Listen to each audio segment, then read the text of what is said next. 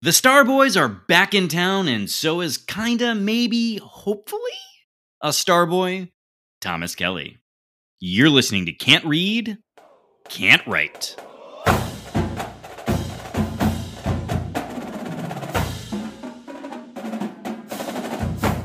Welcome back, everyone, to another episode of Can't Read, Can't Write, the podcast that proves Spartans can talk.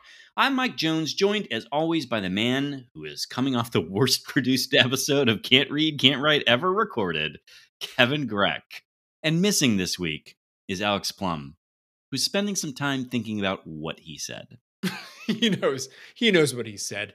I am a little bit disappointed. This week's episode will not double as a watch live and react episode to Drag Race, which really goosed our numbers for last week. But we got some feedback. There were times in that episode that it felt like the intro to a number of Sublime songs from 40 Ounces to Freedom, or the Sweater song from Weezer. Like, just full party happening in the background intro. It was not great. And then you were quiet, which I think some listeners appreciated. Yeah. Namely your wife. Listen, I didn't want to be the overbearing one. I wanted to leave that to certain other, listener guests that are in timeout right now. That really needed you to give them that bandwidth to be overbearing, because they couldn't do that on their own. No. You, sir, are helping people overcome imposter syndrome, and I salute you for that. Yeah, that's how I'm an ally to the community in those ways. I like to give space for those voices to make fools of themselves. And indeed, they take that opportunity.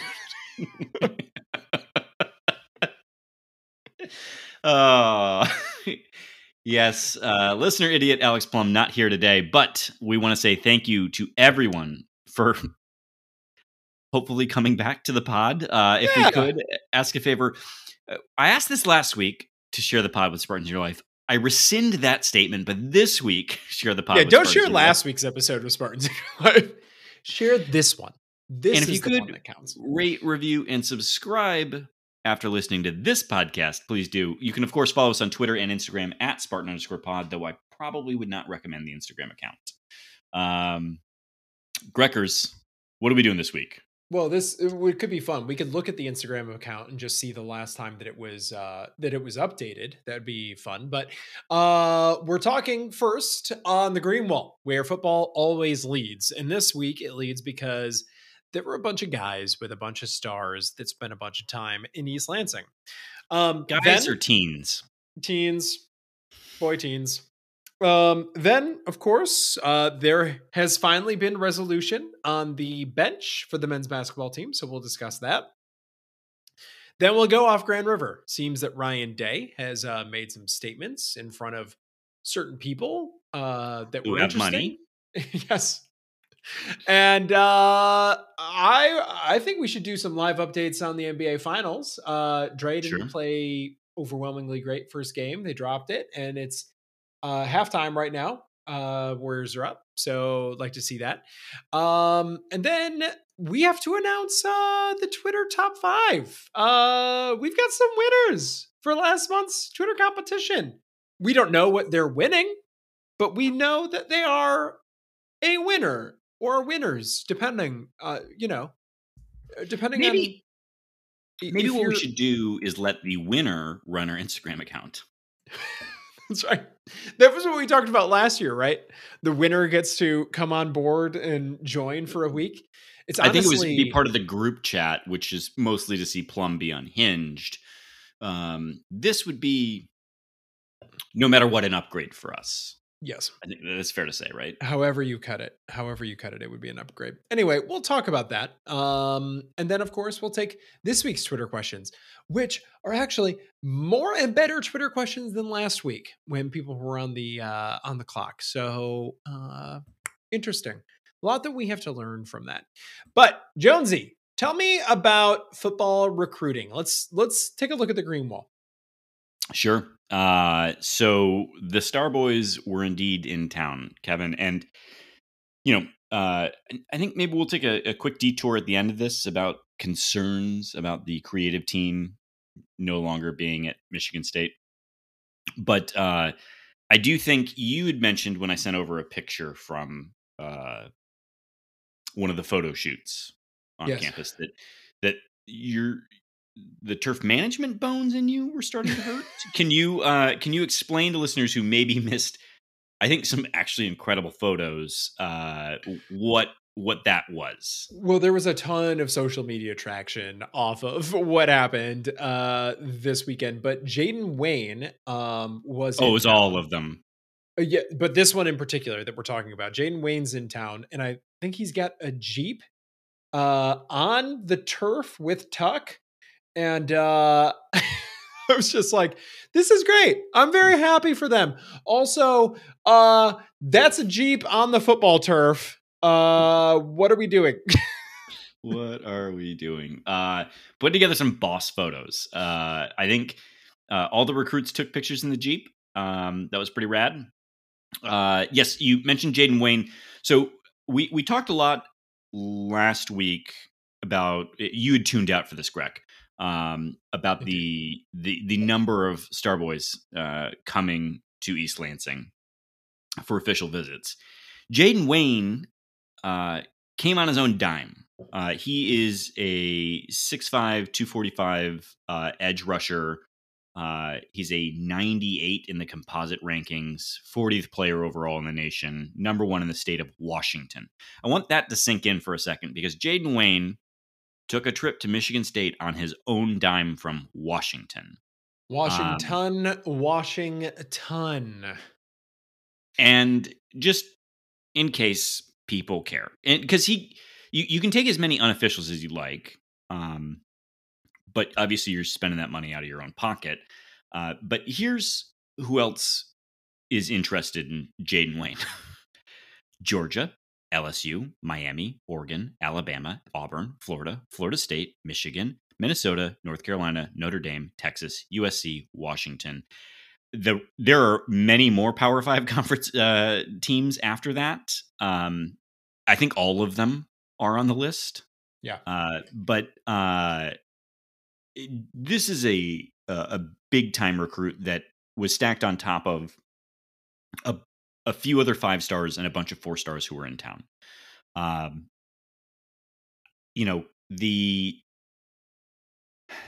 Is there a commitment coming? Maybe not.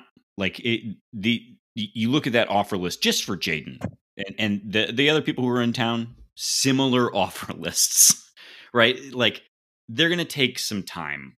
I imagine Mel Tucker winning over people who are getting courted by Nick Saban and Kirby Smart is going to take a minute. Yeah. But to get the visit, that's a start. They're here. And in this case, MSU is in the top 6 for that young man. So, I mean, it's what we talked about last week. And I think we've got a number of Twitter questions on this same topic. It's like, will these convert? Or will it be always the bridesmaid, never the bride type of situation for MSU football? I'm inclined to say that with this volume of that kind of talent on campus, some are going to drop. Not all of them, certainly, but a few. I'd add this, that it doesn't seem like you don't see a bunch of backup offers being announced on Twitter. Like, you would expect MSU to be casting a wider net at this point in time, getting different guys. Like, we're approaching commitment season, or are indeed in commitment season, right? Like, some of these guys are going to hold out to the fall, but early signing is in December. And so normally June, July, maybe into August is when you're seeing a lot of commitments happen. Yep. Yeah. And the higher end ones tend to be on the later side of that. Yes. If you pay attention to that kind of stuff, they do tend to wait longer than everyone else. I have to believe that Michigan State would be bringing more dudes on campus who are not of this Starboy ilk, if you will, if they thought they weren't going to be landing some of these guys. Yeah. And so maybe we whiff, but like, I think there's something to that, right? The other side of that, though, is the amount of success that this staff has seen itself have in the transfer portal, right? Like, sure, you can be more discerning on the scholarship side, on the traditional recruit side, if you feel confident that you can pull some big time names out of the transfer portal, the guys sure. that you want. And by all accounts, even though the 24/7, I don't think that the 24/7 transfer list is as accurate.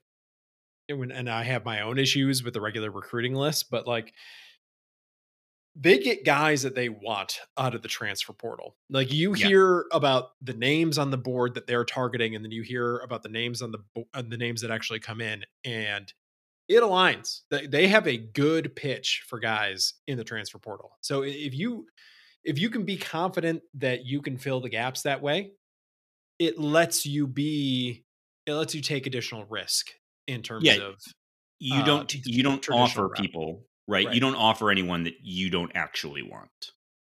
And this is already a change from when Mel first arrived on campus. If you recall, he walked in on campus and just mailed like 10,000 offer letters out his first week. It was bananas. So this is already a shift in behavior just from year 1 to year 3, 4. Yeah. And I think, he's talked about how you need to offer like 300 dudes to get a class. Mm-hmm. I don't know that we're going to get Clemson stingy on our offers, but I wouldn't be surprised if Mel's paring that number down a bit. Mm-hmm. Because, I mean, there are certain positions that you need to offer in mass, right? Like getting an edge rusher like Jaden Wayne. Those guys don't really pop up in the portal. Dudes who can get to the quarterback, are long, have good weight on them. Like they just aren't there. Offensive tackles, like really good offensive tackles, just not there. So, there are some positions that they can't miss on routinely, but and I think that that's reflective of who showed up this weekend. It was all elite, as 24/7 defines them anyway. Defensive talent by and large, and then a bunch of guys that they have already gotten commitments from that they want to keep on the hook. So, indeed, and a lot of this is BT Jordan. It's amazing to me. I'm kind of setting this up because it's a bit of a bridge into the next topic. It's amazing to me that guy wasn't getting more traction with programs. It's so because we're focusing a lot on Jaden Wayne, and that's doing a disservice to like many of the other Hicks, recruiters. Yeah, yes. Hicks is a big target that was on campus. Like, I mean, there are some big time dudes who were here, but Jaden Wayne being an unofficial was particularly interesting. And to your point, Greg, the story on Jaden Wayne is that he was going to release his like top 8 or whatever, and on such and such date, and Michigan State offers him the day before that and makes the top 8, and that was purely, he said it because of BT Jordan. It's crazy. That's a difference maker. Yeah. His BT Jordan's story is bizarre. And so rad. We'll spend some time on this like over the summer of just like the ascension that man has made for himself. Good for him. But he's having a huge impact here. So that was a really good, really innovative, it seems, coaching hire from Mel Tucker. I wonder how much they're going to have to pay him in the future. Now let's talk about basketball. So we've been waiting for a while now to hear how Tom Izzo was going to fill the position available on the bench vacated by Dwayne Stephens going to Western Michigan. And he told us that he was going to take his time. He told us he was going to leave no stone unturned. And this week it was announced, as we sort of talked about last week, that Mr. Thomas Kelly, a role player from Izzo's first teams, has been hired away from Western Michigan, who I think he was the only retained assistant coach that Dwayne kept when he joined that staff. So that's interesting. Maybe this has been in the cards for longer. Maybe, I don't know. Should we start by saying and acknowledging that the two of us really have no way of evaluating an assistant coach from a MAC school in their skills, their value. I think we can say some nicer things first, right? I think we can do that. So Thomas Kelly had, I think, a 14-year pro career, albeit overseas. Yep. So he got to coaching late. Mm-hmm. It was, I mean, he was a GA, because you would think, oh, he was a GA after he played for, Izzo or some time near that. But he was a GA for Miles, Jaron, and Cassius. So he was around recently with Tom Izzo when Tom Izzo was last seeing pretty great success. Mm-hmm. He then went to Western Michigan, where Dwayne Stephens was his third head coach. So he is had more coaching tenure indeed at Western Michigan than quite a few head coaches now.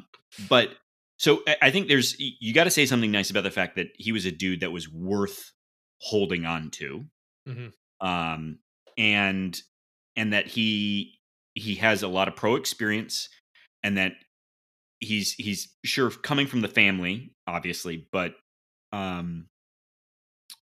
it's recently. It's not like he's been away from coaching for a long time, or has been, sort of hopping from place to place to place. And one of the benefits of being at Western is that the people he's recruiting, like it or not about Tom Izzo, but historically Tom Izzo, you can draw a circle, sort of a radius, a circle around Michigan, in 6 hours from East Lansing. Yeah, I mean, and that's where Tom Izzo recruits from. How far away is Chicago? That's as far out as it gets. Right. And so Thomas Kelly's doing a lot of that same recruiting, and not for the same guys, but he's building the same relationships with the same schools and the same AAU programs that Tom Izzo has cultivated. And you may say that that's not a good thing, mm-hmm. but we've got 25 years largely of success of it, and down years for Tom Izzo have usually correlated with just down years of talent in that region. But like Tom Izzo himself, frankly, isn't a bad recruiter either. So if you're Tom Izzo, like, what are you genuinely looking for in a hire? And Thomas Kelly might be a nice fit. He understands you don't have to worry about personality problems, right? Like you don't work well together. Thomas Kelly played for him. He worked for him. He knows Izzo's an asshole, and like that you're empowered to be an asshole right back. Like that's not a bad thing. By all accounts, Dane Fife didn't work out at one place because of personality. At one place. Dane's spending a lot more time on Indiana or on Twitter right now because of what happened in the personality stuff at Indiana. So pining about that 2018 class. I think we can say nicer things about Thomas Kelly than maybe instinctually come to us. Yeah, Thomas. I don't know what you go by. When we move into the critical side of things, it's not really about you. It's about Tom Izzo. That's what it's about. Because like I started this out with, I don't have the tools to evaluate you yet. We're not there yet. I can't pretend to know. But the reason that we're going to criticize this hire is we know everyone on this staff. just recall Doug Wojcik and Mark Montgomery are guys that didn't work out for other programs and boomeranged on back to this one. Mike Garland, is by all accounts fantastic member of the staff, but he's been here for about 1 billion years now.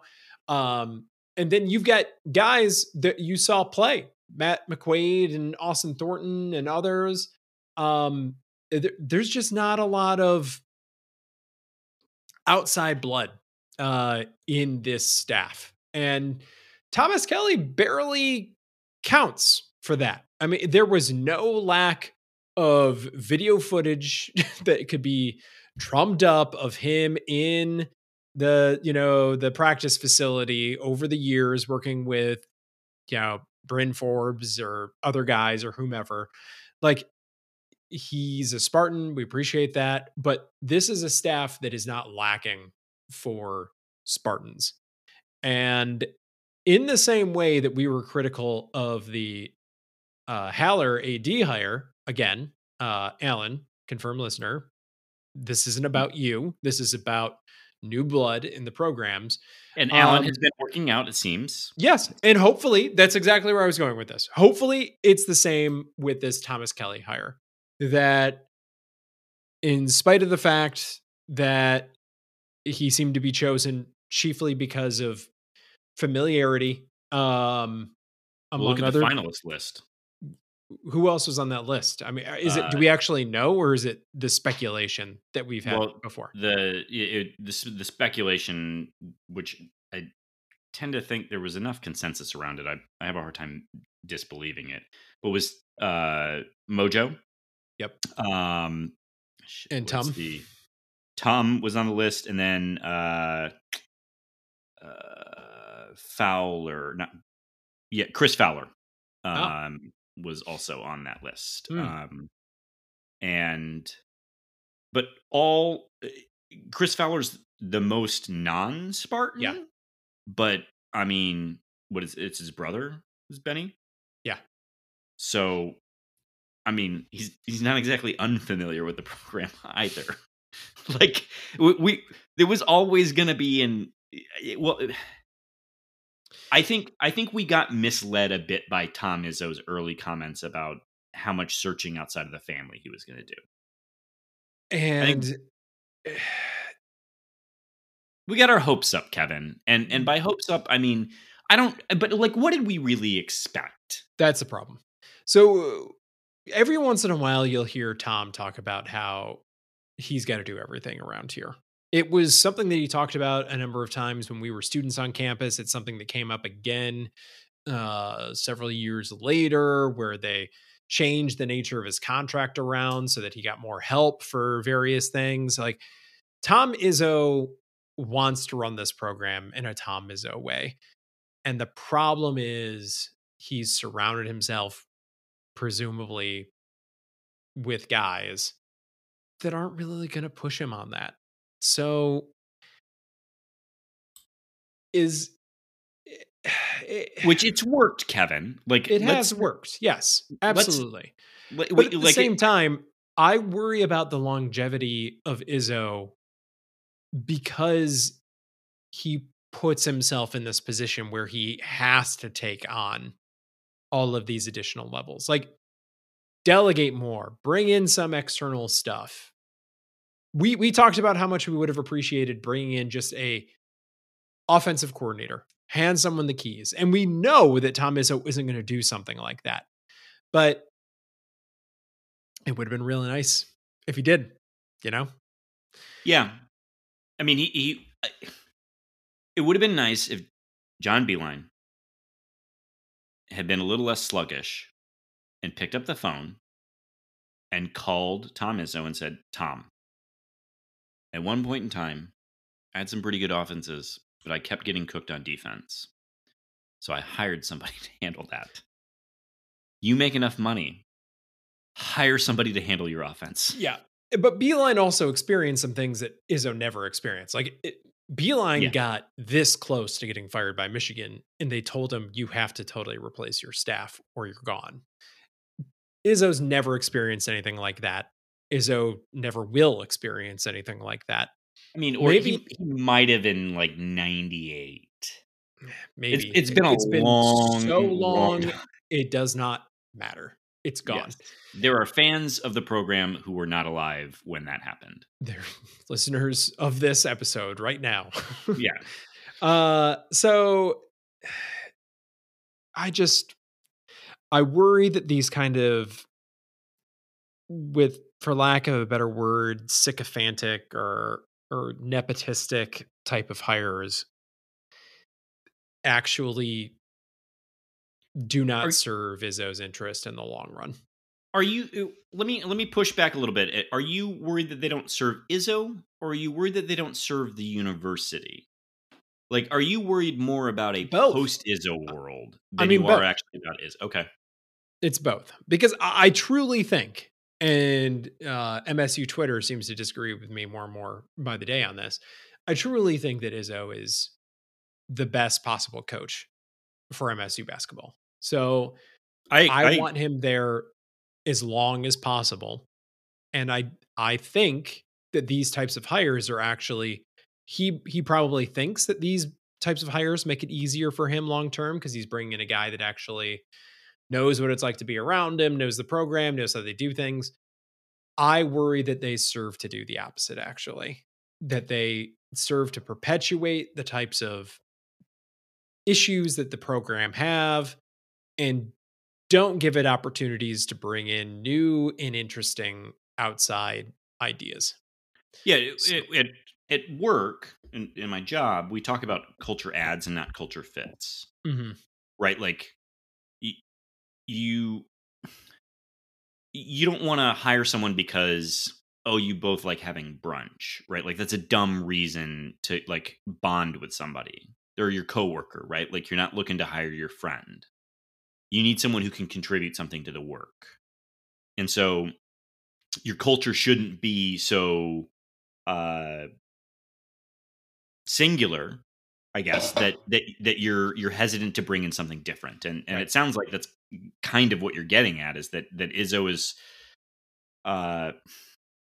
there's another university that's formed their entire identity around a coach, and I don't want to make that comparison, but like, we're kind of talking about that idea, right? Like, that you formed your entire identity around this one person, and if you're not that person or that ideal, then you don't work here. And that's bad. That, university just, had its AD make a fool of himself again this week in the media. We've chosen not to talk about that, but we can put that on Off Grand River. I'd be happy to chat about that. I think, yeah. At what point in time are we going to talk about that, by the way? Like, really talk about it? Honestly, there's probably a lot about that university that we should just dedicate an episode to. It feels like a good July episode. It does. A list of grievances. You know what? We should forego Twitter questions that week and invite grievances. And why it is that the media has just let them coast on that statement this week. There's also that. I heard Nick Baumgartner was asked about this on his podcast. Yeah, and, what did he say? What did Nick say? Like, we've reported it. Like,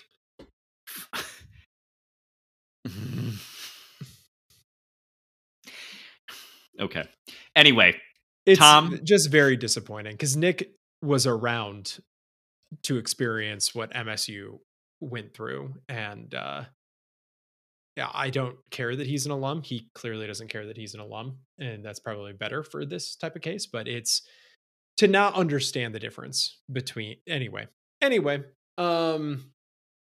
Yeah, the Free Press news article about it this week was behind a paywall. Not something that would have ever happened if the subject were MSU. Anyway, so sorry, we sidetracked there. I'm glad we did.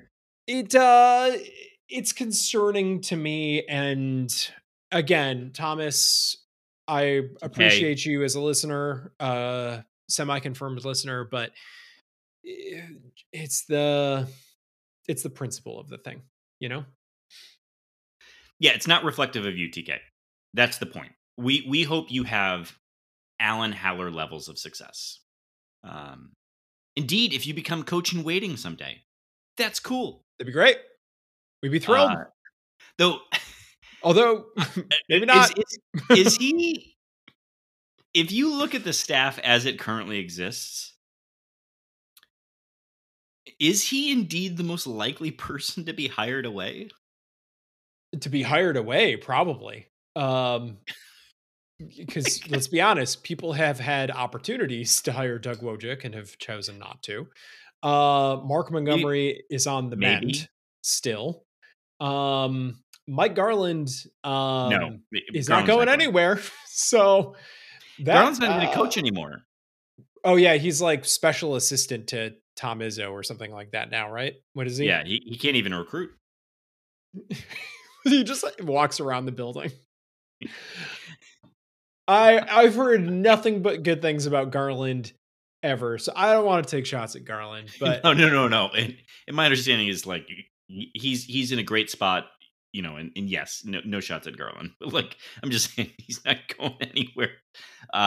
You can watch a you can watch a locker room celebration video from any time in MSU basketball history, and you can do the like spot Mike Garland game, basically. Like he's there somewhere.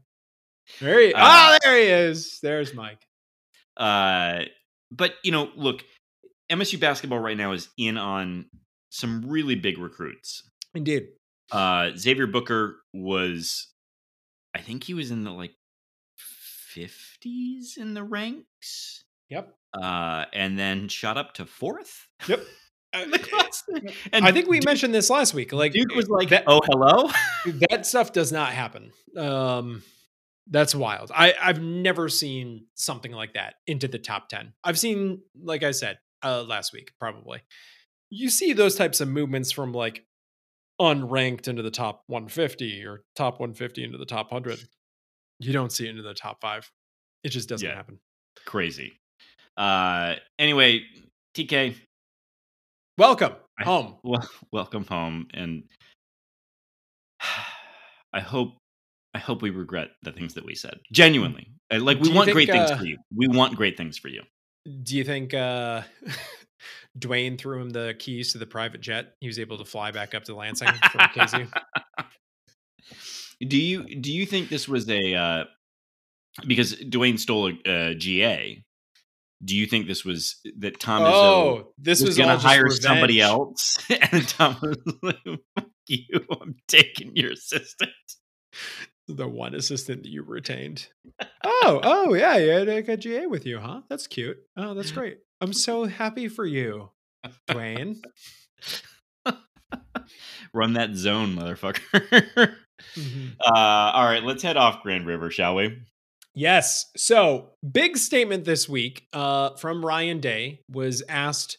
This was some kind of like symposium. You know, this happened a few weeks ago where Izzo and Mel Tucker were in front of the Detroit, Commerce Club or something like that. But Ryan Day was asked how much money he was probably going to need to maintain a roster in the name, image, and likeness era. And the answer was $13 million. To keep his current roster. Keep his current roster. That's very important.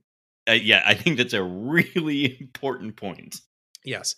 When one considers that it's an 85-man roster, I don't know what the math is on that, like $150K each or something like that. But of course, the distribution of cash would not be equal top to bottom. So it's interesting that presumably what Ryan Day is talking about is kind of putting together a roster that can compete for championships, retaining a roster that can compete for championships.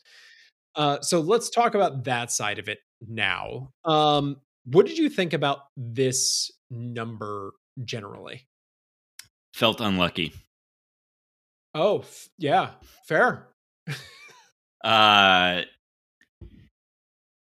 Do we? I know we talked about some of the changes last week, by the way, to divisions, but did we chat about the scholarship cap limit change? Yes, we did. Okay. So the piece of this that I keep coming back to mm-hmm. is like Ryan Day's having the wrong, and I don't blame him. I want to be very clear. This is not about Ryan Day. And I would have said the exact same thing about Jim Harbaugh, but like, this is the wrong conversation because like, this isn't what name, image, and likeness was supposed to be. Right. And so it's but it can't be surprising at the same time. It can't be surprising to anyone that this is what it quickly turned into. No, not at all. And which is why, Tom Izzo gets a ton of shit, but his point about like, at least, while saying I have zero problems with them getting paid, I have some concerns about the locker room, and also by the by, like in the pros, you've got them on a contract. So this is Izzo's statement that he made recently, that basically when you sign someone on a contract, you have them for 3 years. I have a guy for 4 months or something like that. Right. And so, and this goes back to, yeah. And so I circle this back to Ryan Day because he's give or take kind of saying the exact same thing, which is to say that I need money to keep the people that I've signed. Yeah. And so, at some point in time, like the logical iteration of this is, why don't we move to collective bargaining? Like, why are we either, we truly need to do some genuine enforcement on, you cannot be a booster.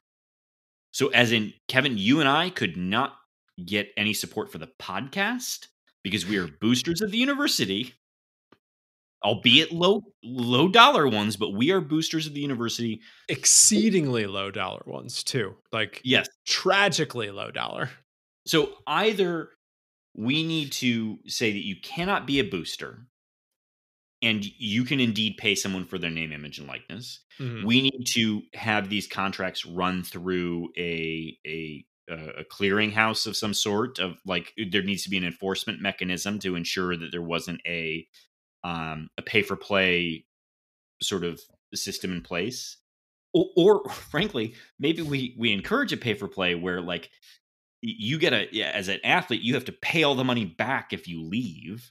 Like I'm just saying that this isn't what it was supposed to be at all. And so I don't have a. Why don't you just say Texas A&M bought all their players, Michael? You coward. Why don't you just come out and say it? Well, Nick didn't say it, so it's amazing how in all of this, Nick Saban ended up looking like the most cowardly person of them all. Because he's not super wrong, by the way. Yeah, no, not super wrong, and normally not afraid to be very direct. That is the thing that surprises me the most, is like the thing that he keeps coming back to is like, I never should have said someone in particular. Basically what you're saying is, I should have just generally talked shit. I should have used some very specific numbers to an institution, but not said, like you. This is way too much smoke. I should have been more general. You sign, the first or second class in the country. Nick, you're the second class. Well, first or second, like I'm kind of surprised that he backed down. I guess is where I'm coming from on this. I'm a little disappointed in him. Stand your ground. Like, did Trump teach us nothing? Just stand your ground. Greg, you actually, before we were recording, were saying some other interesting lessons that you learned about how to live your life by President Trump. Do you want to share those on the pod? Yeah, I did. Let's share the list. So you have a question here. Is this a tinfoil hattie? Is it too tinfoil hattie to say this is basically a signal to the institution, fan base, community, etc.? Yeah, it is. That's exactly what it is, right? It's basically a coach saying, "Go raise me more money." Is there a collective here? If not, it feels? You know what? The analogy, and I think this is actually a super spot on analogy. super PACs. If you do say so yourself. Super PACs are not allowed to communicate with candidates in a political race. Mm-hmm. Yet, so a candidate will just instead get up and give a speech saying exactly what they need the super PAC to do. Yeah. This is what Ryan Day just did. Yep. It's the exact same thing. It's, I mean, it was just like, when you consider the audience to the business community of Columbus, when you consider a number was given, and I don't think the number is even right. I think basically that message was, go get me more NIL dollars, top to bottom. Yeah. I need a big number. I don't need $1 million. I need more than that. It's the future of this. And this is and just like a super PAC, like you can't, this isn't like the Texas A&M situation. This is a little bit more in the original intent of NIL, of like, hey, you business group of the greater Columbus area, find it in your pockets. Sure. Because the way that they would raise this 13 million would be through actual NIL processes. It would be, used car dealerships and Traeger grills or whatever. Love a Traeger grill. Yeah. What's his name? Cal Holiday. Big moves this week. Good for Cal. Wait, did Cal get a Traeger deal? Yeah. Oh, well, I mean, he showed up on Instagram or Twitter or wherever with a Traeger grill and Traeger and an at Traeger. So that tells me 1 + 1 equals. That's a sweet deal. Yeah. So I mean, get used to it, guys. This is never going away. There's no putting this genie. The Texas A&M genie, that might go back into a bottle, maybe. But there's no putting this genie back into a bottle. This is the future of college football. It's also maybe a little bit, is it a little bit of a CYA move by Day? Of like, if things don't go well a certain season with certain groups with influence, you can be like, listen, I told y'all what I needed. You didn't come through. What are you going to do? Yeah, I think that's right. If nothing else, that's what it is. Mm-hmm. Sorry, I got a little distracted. Apparently, Tom Izzo was at the finals and ran into Michael B. Jordan there, and they took a picture together. Oh, they had their moments. Yeah, and Draymond Green apparently has moved up to 10th all time in the NBA Finals assist list. Well, he spent a lot of time in the NBA Finals. It helps. Yeah, he just passed Larry Bird. But they are up at the end of the third by 14 points. So looks good. Looks good for the Warriors. But I mean, it's the NBA. Fourth quarter. We'll see. All right. Anything Real quick, else? I forgot something. I remember when Bryce Behringer said he was coming back. Yeah. And I said this was a huge deal.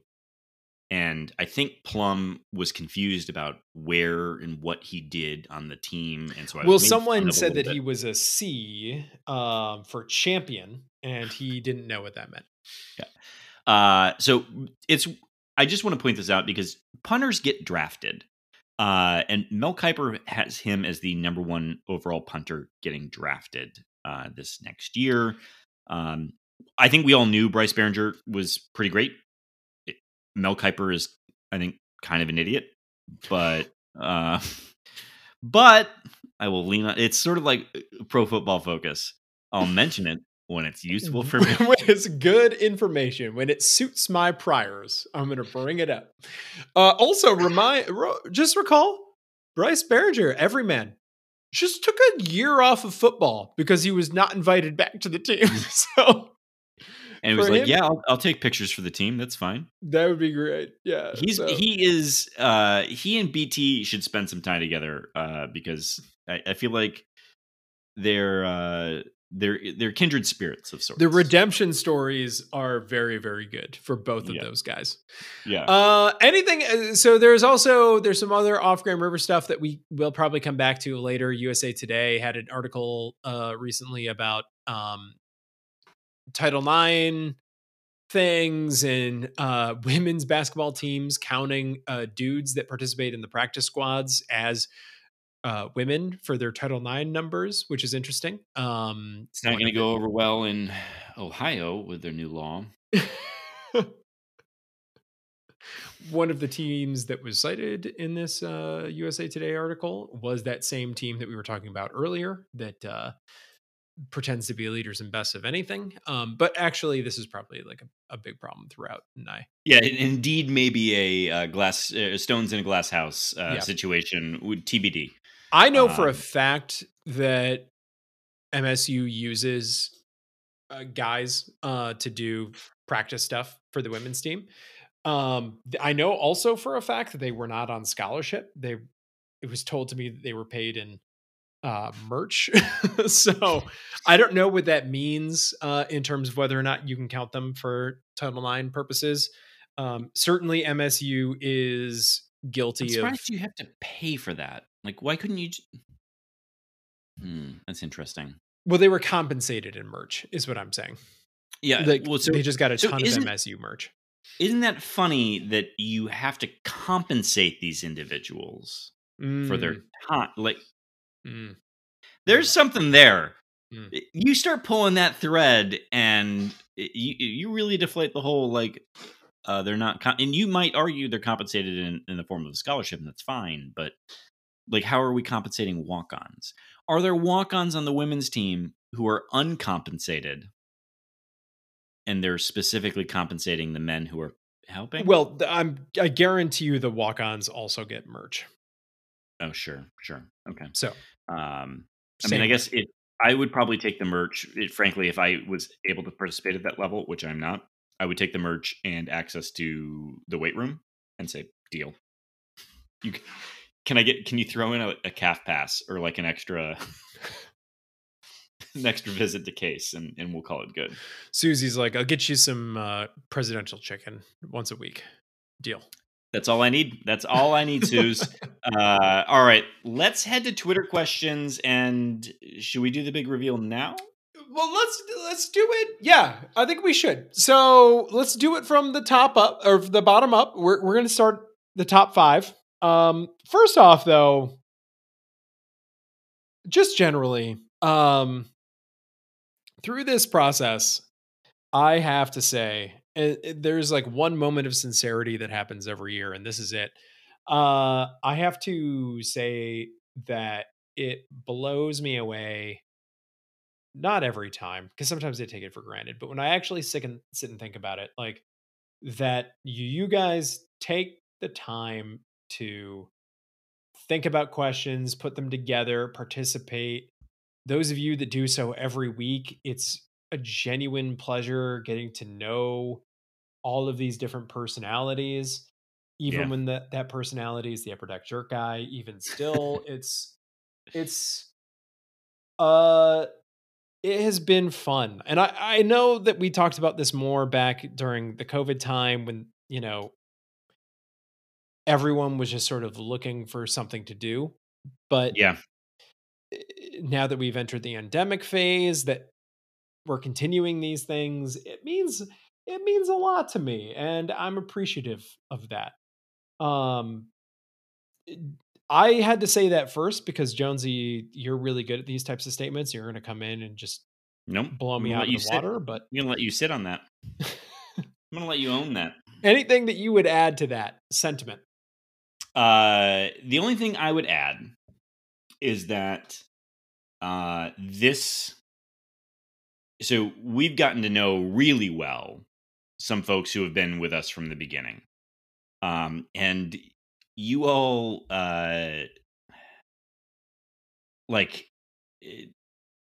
you've set a bar for what this part of our conversation every week gets to be. Like, there's a degree to which I get to look forward to what dumb thing is the Upper Deck Jerk guy going to ask this week. That that truly, like, it's a thing I get to look forward to. But what I will add on top of that is this year we had some genuinely new names and faces that participated. Yeah. Who were hits out of the gate. Like, I mean, you didn't necessarily win, but you were good. And you know, for some of you, like, bump it up to the 3 questions allotted, and you might have won the whole thing. Like, so it just it's weird. I continue to not understand the number of people that listen to this dumb podcast. The and crazy thing is a small fraction that participates. Yeah, it's such a small percentage. But those of you that do, like, we've not had the pleasure of meeting some of you yet, and I genuinely hope that someday we get to. But holy shit, you all make this fun. Mm-hmm. Like, genuinely fun. We're gonna take the next month of not power rankings, because sometimes it's you move and you don't rank people for a couple weeks. Oh, is that like a hypothetical situation that you're saying? Like one may move and one may neglect power rankings for several weeks? Is that what you're saying? Indeed. You can imagine such a thing happening? But Greg, it was well said, and so I just wanted to call out and be thankful for the folks who have been with us from the beginning, but B, we got some new folks this year, and that was really cool. And some of you brought some like E-Man Center made fun of us quite directly, and I love the courage on that. I will continue to live for your hate. Yes, so actually that's a perfect transition. We're going to announce the top 5, and E-Man Center is number 5 overall, and won in week 2, I think, entirely based off a question where he asked us a moment in our college careers where we failed, and we all had to share some and yet you really brutal moments. I do love that there was an instant turning to me on that. And then Plum's story was, well, someone who's on the Fed now once made me feel like an idiot. Like, even Plum in his failure story had to flex. Yeah. Number 4. Let no good opportunity go on. Anyway, I was in the honors college. Yes. Number 4. A previous winner. Yes. Mr. Neurotic Pants coming in at number 4 with, I have to say, Kevin, I enjoyed that the stories were varied this time around, and at times were not even there. And like they were, he came with only great ones, and asked some really challenging and tough questions. Indeed. And keeps us grounded in sports that are not football and basketball, which is also appreciated. My only concern, Raymond, in all of this is, now that we've seen the fall of Netflix's stock, that maybe this Hollywood thing of everything getting greenlit is coming to a close, and we may never actually get to see, behind the scenes with Tom Izzo or Mock D'Antonio. Well, the Peacock is going to, when we get on NBC, someone will pick it up. Yeah, someone will pick it up. We'll get to enjoy all of that. What about next? You want to make our next announcement? Tie for number 2. Indeed, we have to say them simultaneously. All right. You've got the East Lansing resident. Okay. And I've got the non-East Lansing resident. Right. 3, 2, 1. Mike John Jones. Hubbard. You're an idiot. You can fix that in post, right? In post, I'll just sync them up perfectly. Yes, John Hubbard and listener Mike Jones, who did not get this just because he plied us with alcohol last week. Indeed, Mike Jones offered second place quite a bit of booze, which is really the reason for my delay, is that I didn't want that offer to stench up his ranking. And so if people want to know what week 3 shook out at, they'll know that Mike Jones did not do exceedingly well. Yeah, if someone wants to go back and reverse engineer all of the math based on the information that you've been provided, you'll see that that he did not win in week 3, but he did win in week 5, and that lifted him up to second place, where he shared with the reigning champion. Not the reigning champion, but previous champion, John Hubbard, who is Steady she goes. Yeah. John is just a picture of consistency. If we go back and we John really brings it during the power rankings, though. Really brings it during the power rankings. Yeah. John, very consistent, always in that area. Declared himself winner in week 3, and then Lowe. And I forgot about it. I forgot about it. All right, and then our winner is he still?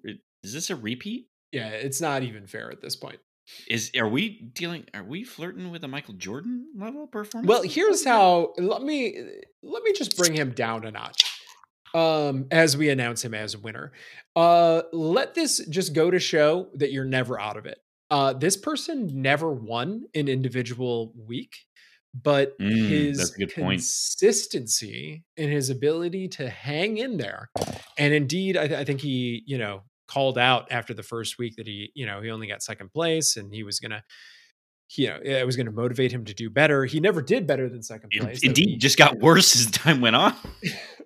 But it was enough. It was enough. And Le Chatvet is indeed our winner once more. So folks, know this. I think we were talking beforehand. Do we want to share what things we like in a Twitter question? No. Let them continue to speculate. Okay. All right. This is just like in a relationship. You never tell the other person, like, That's why you have a healthy marriage. Yeah. It's that mystery that keeps things going. But we will be back in July for another round of power rankings. And I fully hope that someone is able to dethrone the Chartvert. In the meantime, Chartvert, we will DM you the Instagram login and password, and it's all yours, buddy. It's all congratulations, yours. Mr. Chartvert. Yeah. The real Shardy. All right, should we get to it? Running our Instagram from Wisconsin. Yes. All right.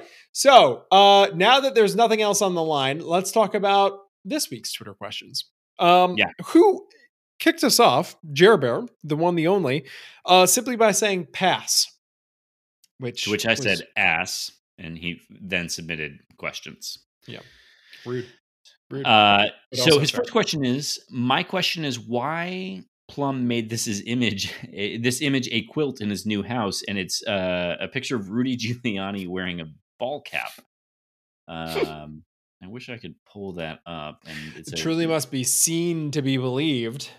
Yes. Oh my God. But wait, it's a British. Yeah, it's a Yankees cap. It's like a Brit Yankees cap, and it's an abomination. And I can't believe a man with the reputation. I can't believe he's allowed to travel there.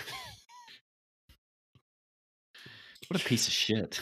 I just, I expected more from a guy that, does press conferences from the Four Seasons is all I'll say.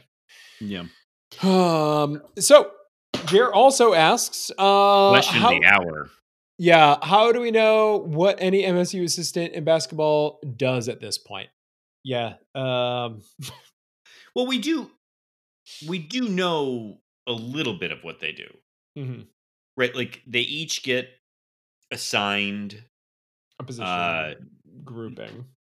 Yeah, position grouping. They'll get assigned. Scouts for the next game will rotate. I believe they get assigned some recruiting territories. So my understanding of the way this cuts a little bit against what you were saying earlier, Greg, but not entirely, because it's not the best way to dole things out. But my understanding is the way that Izzo treats his assistant coaches is that they're sort of mini head coaches. They don't get the full responsibility, right? Like they get a small chunk of it. And so, but they aren't sort of specialized to one unique place. So I think the place we would first know if Kelly doesn't do well is if, like, every third game they're losing, right? If a scout is terrible every third game, then you would indeed know. You can figure it out real quick that way. Like, MSU wins 2/3 of its games. Great. But you're like, fuck, I gotta bench him. Gotta bench him. Yeah. Jer also asks, best tailgate food to eat whilst laying on your back in the grass. If memory It's a big serves, brat, right? Just swing that brat on down. It's better in the grass. I seem to recall also I was really targeting dense foods like bread-based foods or muffins. Those types of things seemed like a good idea at the time. You were great vertical, so they must have worked. I was really on my game after that when I had to pull up the tickets so that we could get into the stadium. So clearly a win there. Next up from the reigning champ himself, Le Chavette. How confident are you percentage-wise that we land a 5-star in the 2023 cycle? What about 2024? Jonesy, a 5-star. Give us your percentages. Here's the thing. The number of 5 stars they're targeting, if we land 1, I think we land 2. Yeah, that's the thing. Like, once 1 happens, it greatly increases the percentage of another one. But what he's asking is just for 1. He's not. He's asking that first one. What's your likelihood? I'll put it at 45%. Okay, less than half. And but close. For 2024, I'm going to put it at something a little bit lower than 70%. Wow. I think we just don't know enough for 2024. It's like trying to guess the 2024 presidential. But I am going to Prices Right you on 2023 and say 46%. Hey, I don't think that's how that works, but okay. I just did it. It just happened. That's how that works. All right. I think it's 1 cent lower. Nope. Okay. Next over. I'm sure I'm the only one asking question. A question. Okay. Well, you lost. A Q question. Oh, asking Q question about the new hire this week. Are we seeing a D'Antonio/Dave Warner situation with Thomas Kelly? Should we be withholding judgment because it's Izzo? I think yes. I think that's basically what we got to in our discussion earlier. Is it might work. There's no reason to doubt Thomas Kelly. There's no specific reason to doubt him. And to Jerry Bear's question earlier, like, do you really know? And this isn't directed to Chartvert, but like anybody, do you really know he's not capable of doing this? That's how I kicked off that whole discussion. Is like we just don't have the information that we need really to evaluate. Do you know who does though? Tom Izzo. Tomas. The question is, was his methodology sound in making that choice? Next up from Chartvert, Parallel Universe. Izzo has Drew Valentine as an assistant instead of Steven/TK, but we lost to Duke in 2019, and Izzo doesn't have that Final Four, and neither does Cash/Tillman/Goins by extension. Mean, Anthony, to take that away. I don't want that. I mean, Times are So he already says, "Do you so make that dark. trade?" No, I don't make that trade. No. Absolutely not. Times are already so dark, Anthony. Why would we take that joy away? That Why would we take away shot your over Zion? Oh my god. and we would lose your Tillman Twitter profile picture? Like, I'm just not willing to make this trade under like any circumstances. Put it up against something like either we don't go to the Final Four in 2019 and COVID doesn't exist, or we continue to live in Yeah. this world. Like, That's an interesting question. make Ooh. me make a decision like that. Okay. Next up from Mr. Neurotic Pants, should baseball have a time limit? I mean, they're really trying to accelerate the game, but I think what he's saying is overall, just does the game get called at a certain point, and that's that. I think that one of the charms of baseball, well, the one thing that makes it interesting is that the game truly is never over until it actually is completed in terms of frames. Like, yeah, but now they're doing like pitch clocks and stuff like that. Yeah, I mean, like you can, if they want to do things to speed the game up, that's fine. But a time limit, no, pass. I think it just, I'm with you. I think it just doesn't work in the nature of the game. Like, what are you going to do? Like, if a guy fouls like 5 balls off in a row, is everyone going to be like, oh, this is really going to cost us at the end of the game? Like, Yeah, I don't and know. then you're also, I mean, there's already an incentive to take pitches, but like if you're up, marginally, you're really incentivizing actually people to do things to delay the game, like foul the ball off or Yeah, take good extra point. pitches.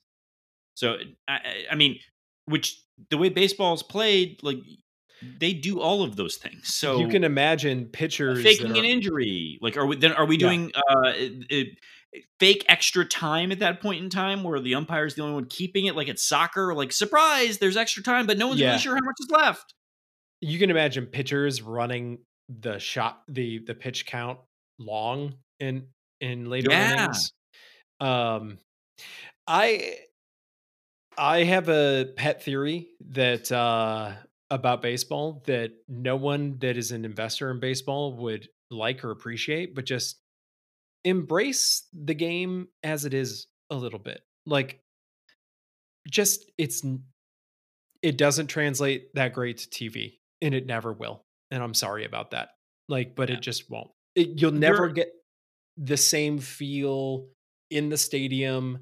Like, seeing a guy throw 100-mile-an-hour pitch on TV versus being there as it's happening, two entirely different experiences. Though weirdly, I would also add though that baseball is actually the one sport that's good on the radio. Yeah. Like it's played slow enough that it's good on the radio. And I mean, afternoons like listening to a baseball game on the radio are great.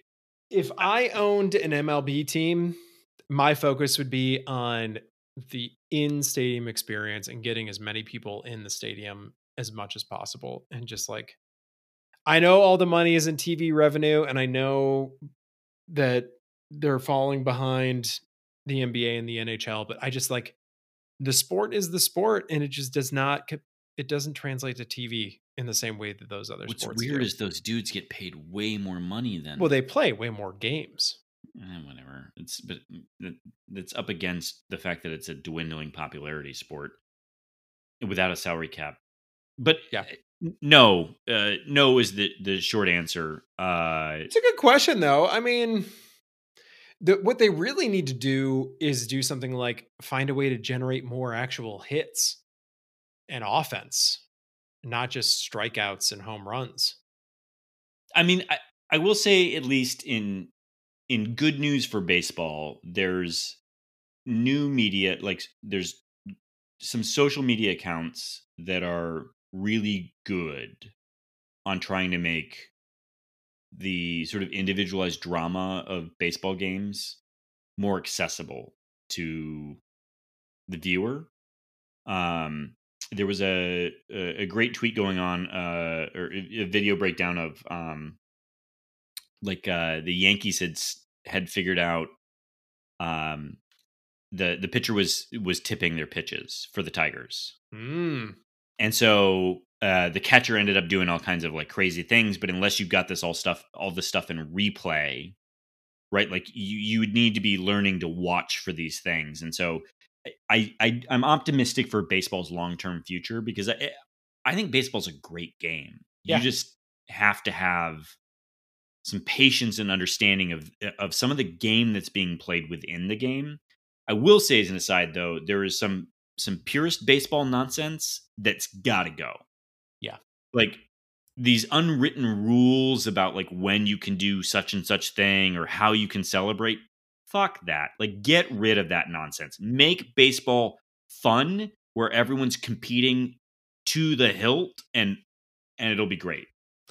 That's what I was trying to articulate when I said improve the in-stadium experience. Like make it fun to be there at the games. And that's how you fix the problem of the dwindling population. Yeah. That's how you fix other problems. Like there are a ton of baseball teams.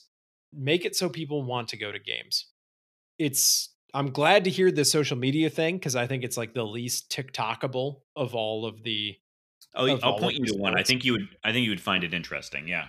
But I mean, I played baseball. That was the one sport that I actually did okay at. And I like baseball and I'll follow the Tigers even when they're bad. But I stop pretending that it's something that it's not. Anyway, great question, Mr. Neurotic Pants. Next up, how often has Jonestown been catfished on Twitter? Thrice daily. It's like nonstop. It's nonstop. Also, from Mr. Neurotic Pants, Hunter S. Thompson describes sports writers as, quote, rude and brainless subculture of fascist drunks and, quote, a gang of vicious monkeys off in a zoo cage and, quote, more disgusting by nature than maggots oozing out of the carcass of a dead animal. Does the pod endorse this POV?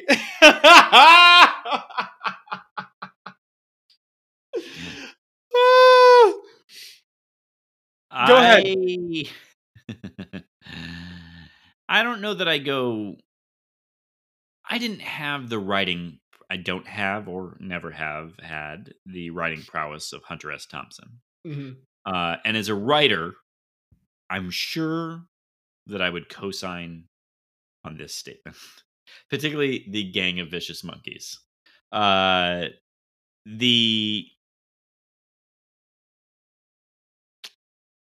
I tend to think that many sports writers are not great. Yeah. And I know Mr. Neurotic Pants doesn't love that I don't care for one in particular. But, and it largely has to do with the fact that one in particular parades around as more intellectual than he actually is. And definitely doesn't want to work at the Athletic. Definitely doesn't want to work there. It's because he never got that gig because he's too highbrow. No one published that he didn't want to work there. So yeah, but they're not great. Like some of them have value. You got to find where they bring the value. We don't talk about these people. We talk about the local ones way more. I think the national talking heads are so much worse. I think there was a time very soon after graduation where I had to just sit down and say to myself, I'm removing daytime ESPN from my diet. These people know less about sports, like individual sporting teams. They're entertainers. They're just entertainers. They get paid the most. It's the position that everyone wants, probably, that's in sports writing.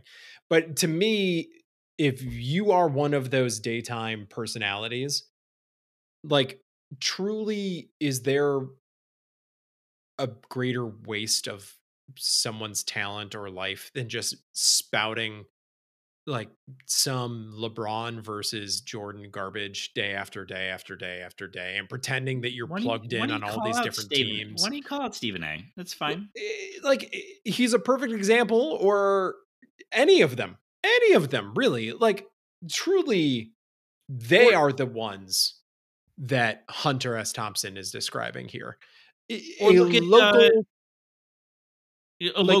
local's better, right? Yeah. Local guys actually know something about the teams that they cover more than other people do. The national talking heads know less. Like, the number of times I've seen a national talking head talk about a team that I follow and I know things about, where I'm just like, you're flat wrong. You don't know what you're talking about. Shut up. Was too high. And I just had to say, stop. We're over. We're done with this.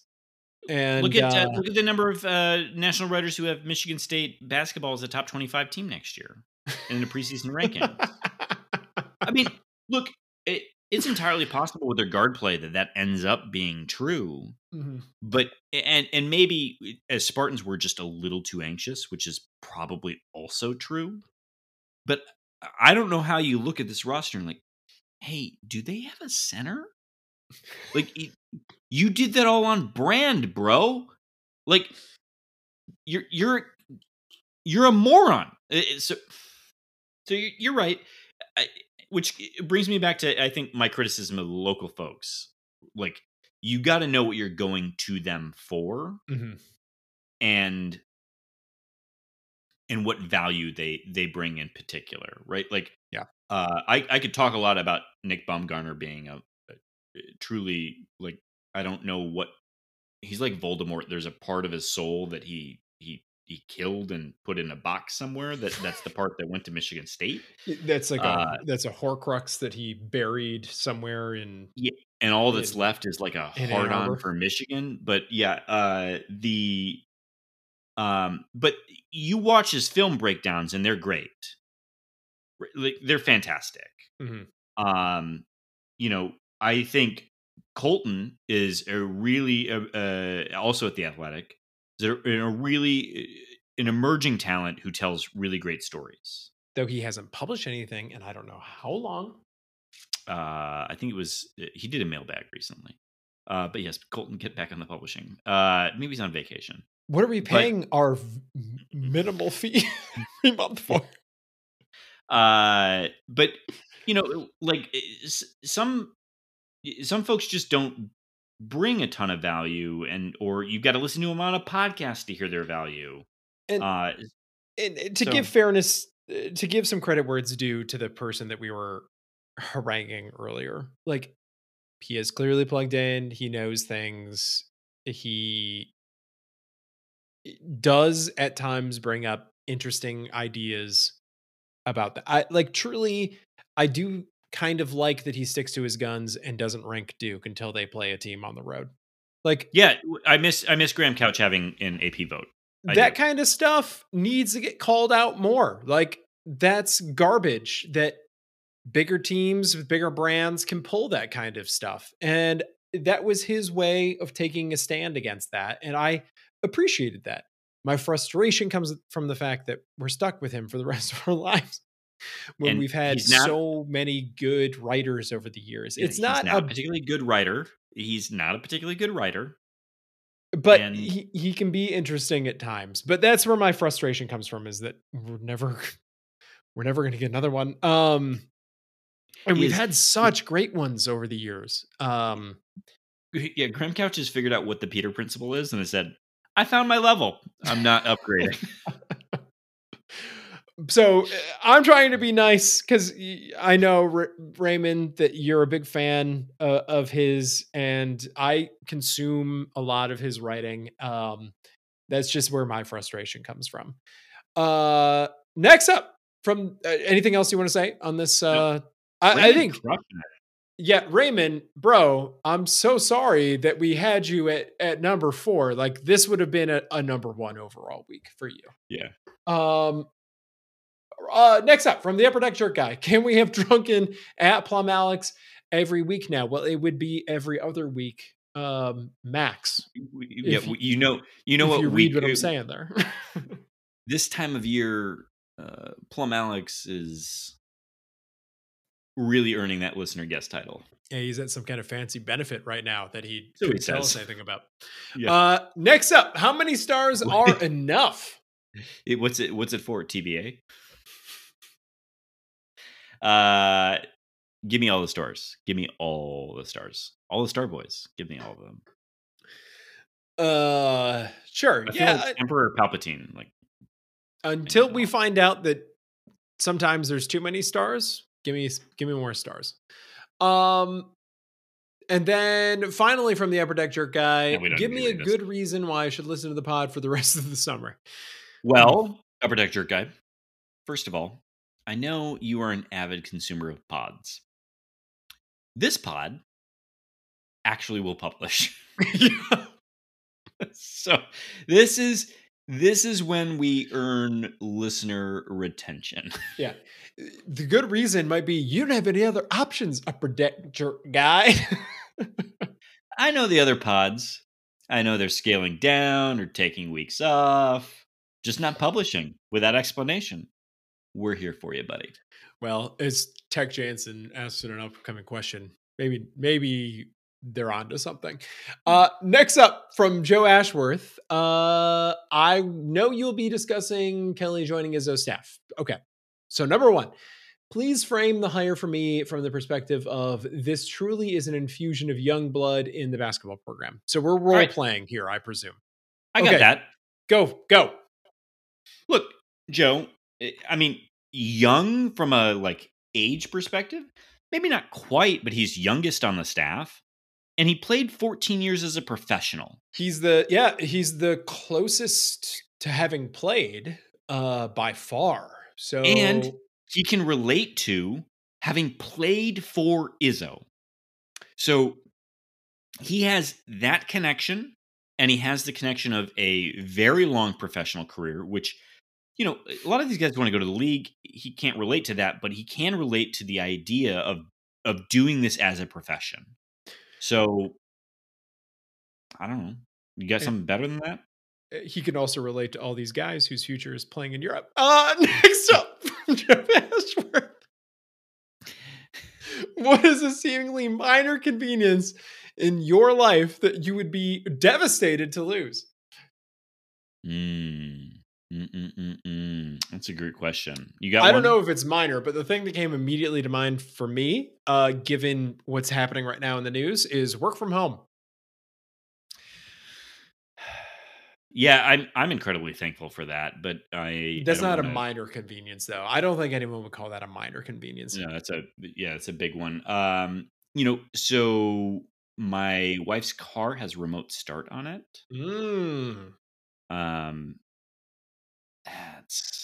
That's a big one. This is not true of my current location, but where I used to live, I could walk to the grocery store, and that was pretty fantastic too. Keeping in the theme of wives' cars, we recently justified an automotive purchase based off of one car. How old was it when you purchased? How many years old was the used car that you purchased? We're not getting into that. That's not. How many miles were on that used car? It was none of these things are important. What's important and what is relevant here to Joe Ashworth is we justified the purchase of one car over another with heated seats. Where heated seats probably should not have been the thing that justified that purchase. You are the cheapest motherfucker right now. Hey, read the financial blogs, man. Buy used cars, drive them into the ground. Although now I'm with you on driving into the ground. I'm with you. Now is a kind of a rough time to buy a used car. But it can be an even rougher time to buy a new car. So you got to wait months. Yeah. And a lot of dealerships are putting bonus fees on there. Like, you just can't control this. So we're putting $7,000 on this sticker price. Take off if you don't like it. Type fees. Feels a lot like buying a house. It does. It does. Last from Joe Ashworth, by all accounts, it's going to be an insanely busy recruiting season for the football program. Thank you for clarifying. What has you excited more? The ambition and pursuit of high-end talent this early in the Tucker regime, or the idea that they might actually be able to pull it off? This is a great question, Joe Ashworth, because we haven't really explored the old narrative in the D'Antonio years of like, just let Mark get his guys, and that's what's important.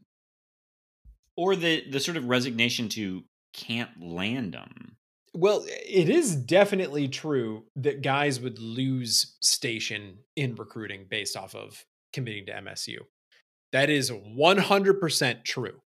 And part of that is due to the fact that these recruiting services sell more subscriptions if, you know, they can sell like as yet not committed recruits. Like that just generally happens. But it is also true that MSU would be penalized whenever they got a commitment. Do you think that's changed under Tucker? Because he's certainly energized the fan base, at least on Twitter. Which I don't know. You know, I think it takes more than a couple of years to see if that's changed under Tucker. Yeah, I mean, you've seen more dudes getting a bump than a hit, right? I mean, Katin Houser got a massive bump, big bump. So, oh yeah, he's got a big bump, all right. But I think that the excitement is that that he can pull this off. Yeah, like, I think it's both. I like him swinging, love him swinging. But we talked about earlier, it seems like it's this or not. Like, which tells me he thinks he can pull it off. And, you know, it's not often that a podcaster will tell you, go back and listen to hear where I was wrong. Like, I was skeptical about Mel's recruiting prowess. And we kind of had a low key discussion of like, do people just assume that because he's black? Like, is this like one of those like race-based things? But like, it seems that this guy I can relate to a recruit because that's no. That's right. We also had a discussion about him getting passed over because we thought he was just nominalized as a black person. Right. Anyway, but that was not our position for the because we're no. I was angry. I was angry about it that it seemingly he was nominally a participant when we were like all in on what's his face? What's his name? Cincinnati coach. Fickell. Yeah. Oh, I thought that was a bit that you were doing. Because it does seem like with some people in the MSU fan base, Fickell is like a he who shall not be named type of character, which I don't get because another thing that I've been talking about quietly over this time is like, I'm interested to see what happens to Ohio State when there is another major conference team that they have to contend with in state. And I think we could see Cincinnati really become a thorn for them over time. But I see. Yeah. I see what you're saying. We'll find out. Anyway, I think it's really that right now we could be optimistic that Tucker can pull this off, right? I think, yeah, and if it's not this year, I don't know that first of all, I feel very confident he's going to pull off a recruiting class that we're all A-okay with, like good. A good recruiting class. But if they don't pull off an excellent recruiting class, I think the floor for what MSU needs to do next year is probably 8 wins to keep the same energy going. Yeah. Which shout out to John Kirby for flagging that for the first 7 games that MSU plays, they likely will be playing a 0 or 1 loss team. Oof. Yeah. It's like the opposite of last year where the schedule was really perfect for that football team last year. It was a nice slow ramp. Yeah. Yeah. That's football though. It's football for you. That hockey thing. Yeah. Yeah, Jared, we got to do that hockey by the end of the summer.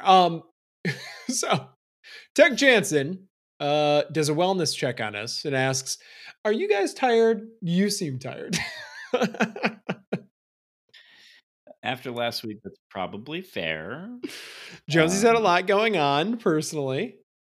Yes, I like that Jared called the podcast out as being ass for the last couple of weeks. And I said, "You mean when Jones isn't involved in the podcast. It's taken a downturn. I am a little bit tired, but I'm not tired of the pod yet. Talk to me in July.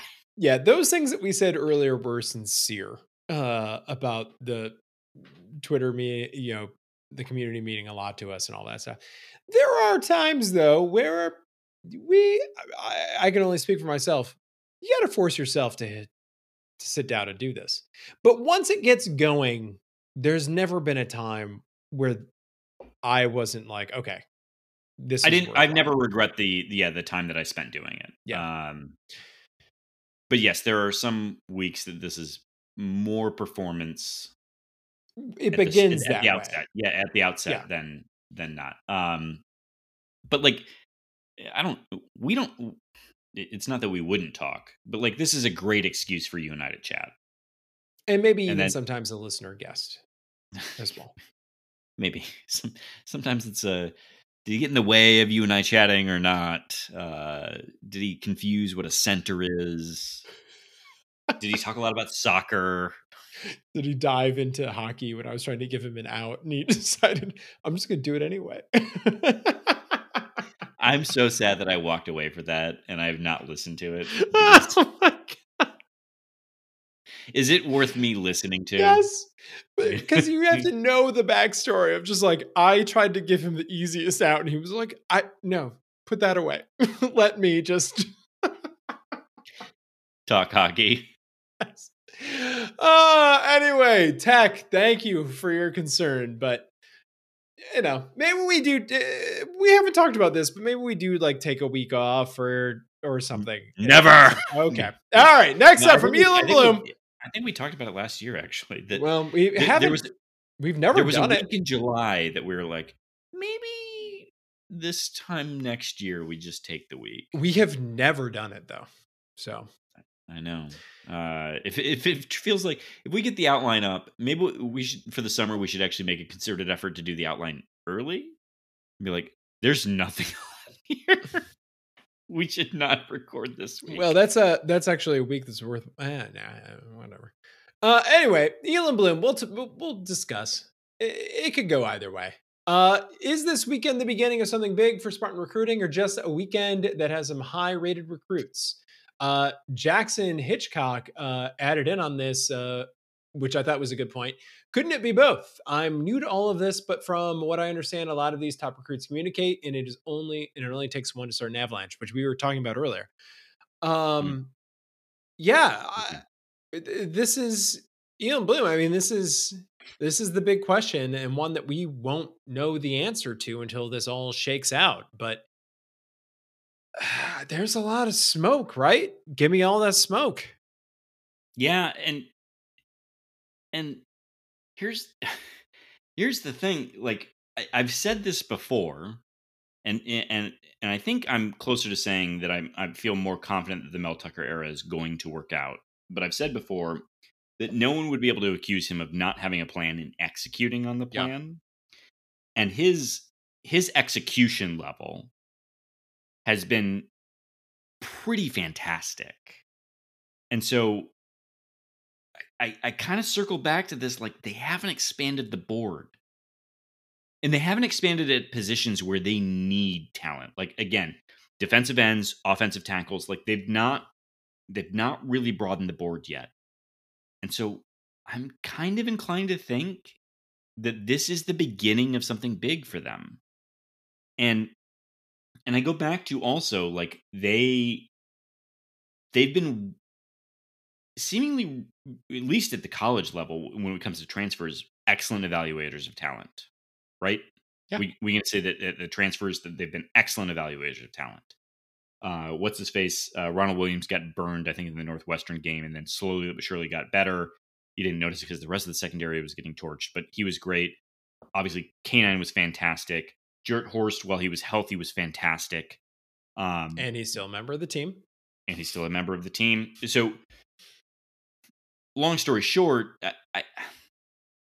I tend to think that when they take commitments like Bo Edmondson, the quarterback, 3-star quarterback, I think you got to feel really good about what they know, that they know what they're doing, and that if there were higher rated recruits that they were in on and they take the 3-star, that they knew what they were doing.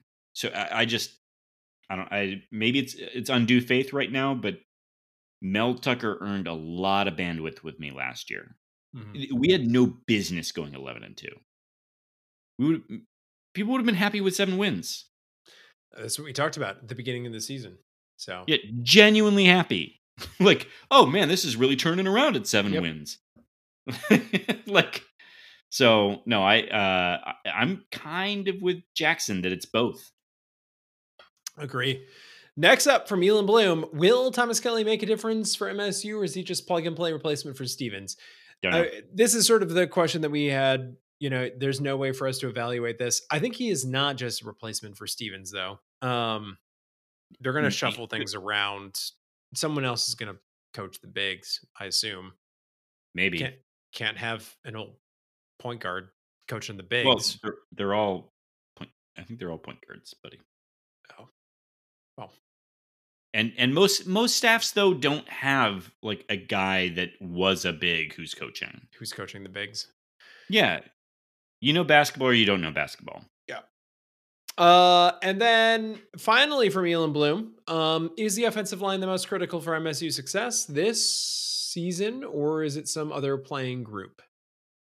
No, I think you could make, it is particularly this season, but I think most seasons you can make the argument the offensive line is the most critical position group, right? Like, yeah, if you wanted to take a counterpoint to that, it's that you acknowledge that the offensive line is not going to be great. And again, I would reiterate, I don't think last year's offensive line was great. It was fine. Like, I think you could put it at mid. Mm-hmm. But this year, MSU's got enough weapons that, until proven otherwise, I have to believe that I'm going to take some faith in Jay Johnson. And so if the defense is actually able to take that next step, so if you want to pivot, right, you want to change your projection of fear elsewhere, it's the secondary. Mm-hmm. Because last year we were able to stay in it because we were able to score. So if we're able to shut people down this year, then we can survive in a D'Antonio-esque way some shitty offensive line play, and I tend to think that the O-line or the offensive calling is better than what we saw under D'Antonio. So maybe we see a bit more success. Does that sound right to you? Yeah. I will just point out, I don't think it's entirely a coincidence that the year that MSU had its greatest success as a program in my living memory was also a year that MSU had high draft picks on the offensive line.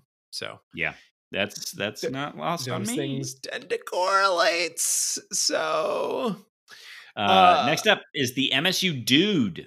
Is this first time, long time? I don't know about a long time, but first time, and from what I know, a good dude. An MSU dude would be a good dude. And a big fan of the Lebowski. Happy to have you. Will all this hype around the football program amount to us actually getting some 5-stars signed, or will it just end up being all sizzle and no steak? Jackson chimes in again. Jackson's everywhere. My personal opinion is that none of the D-line 5-stars signed with MSU. Best chance is Samson Akunlola, who is an offensive tackle. Never had to pronounce these names before. I just read them for the most part. But Jackson does want to hear what the pod's response is, though. Jackson, apparently confirmed listener. Thanks for listening. I kind of circle back to what Jackson said earlier before. Yeah. I mean, you can sell playing time for sure on offensive line, and I think Coach Cap came close last year with Keontae Goodwin.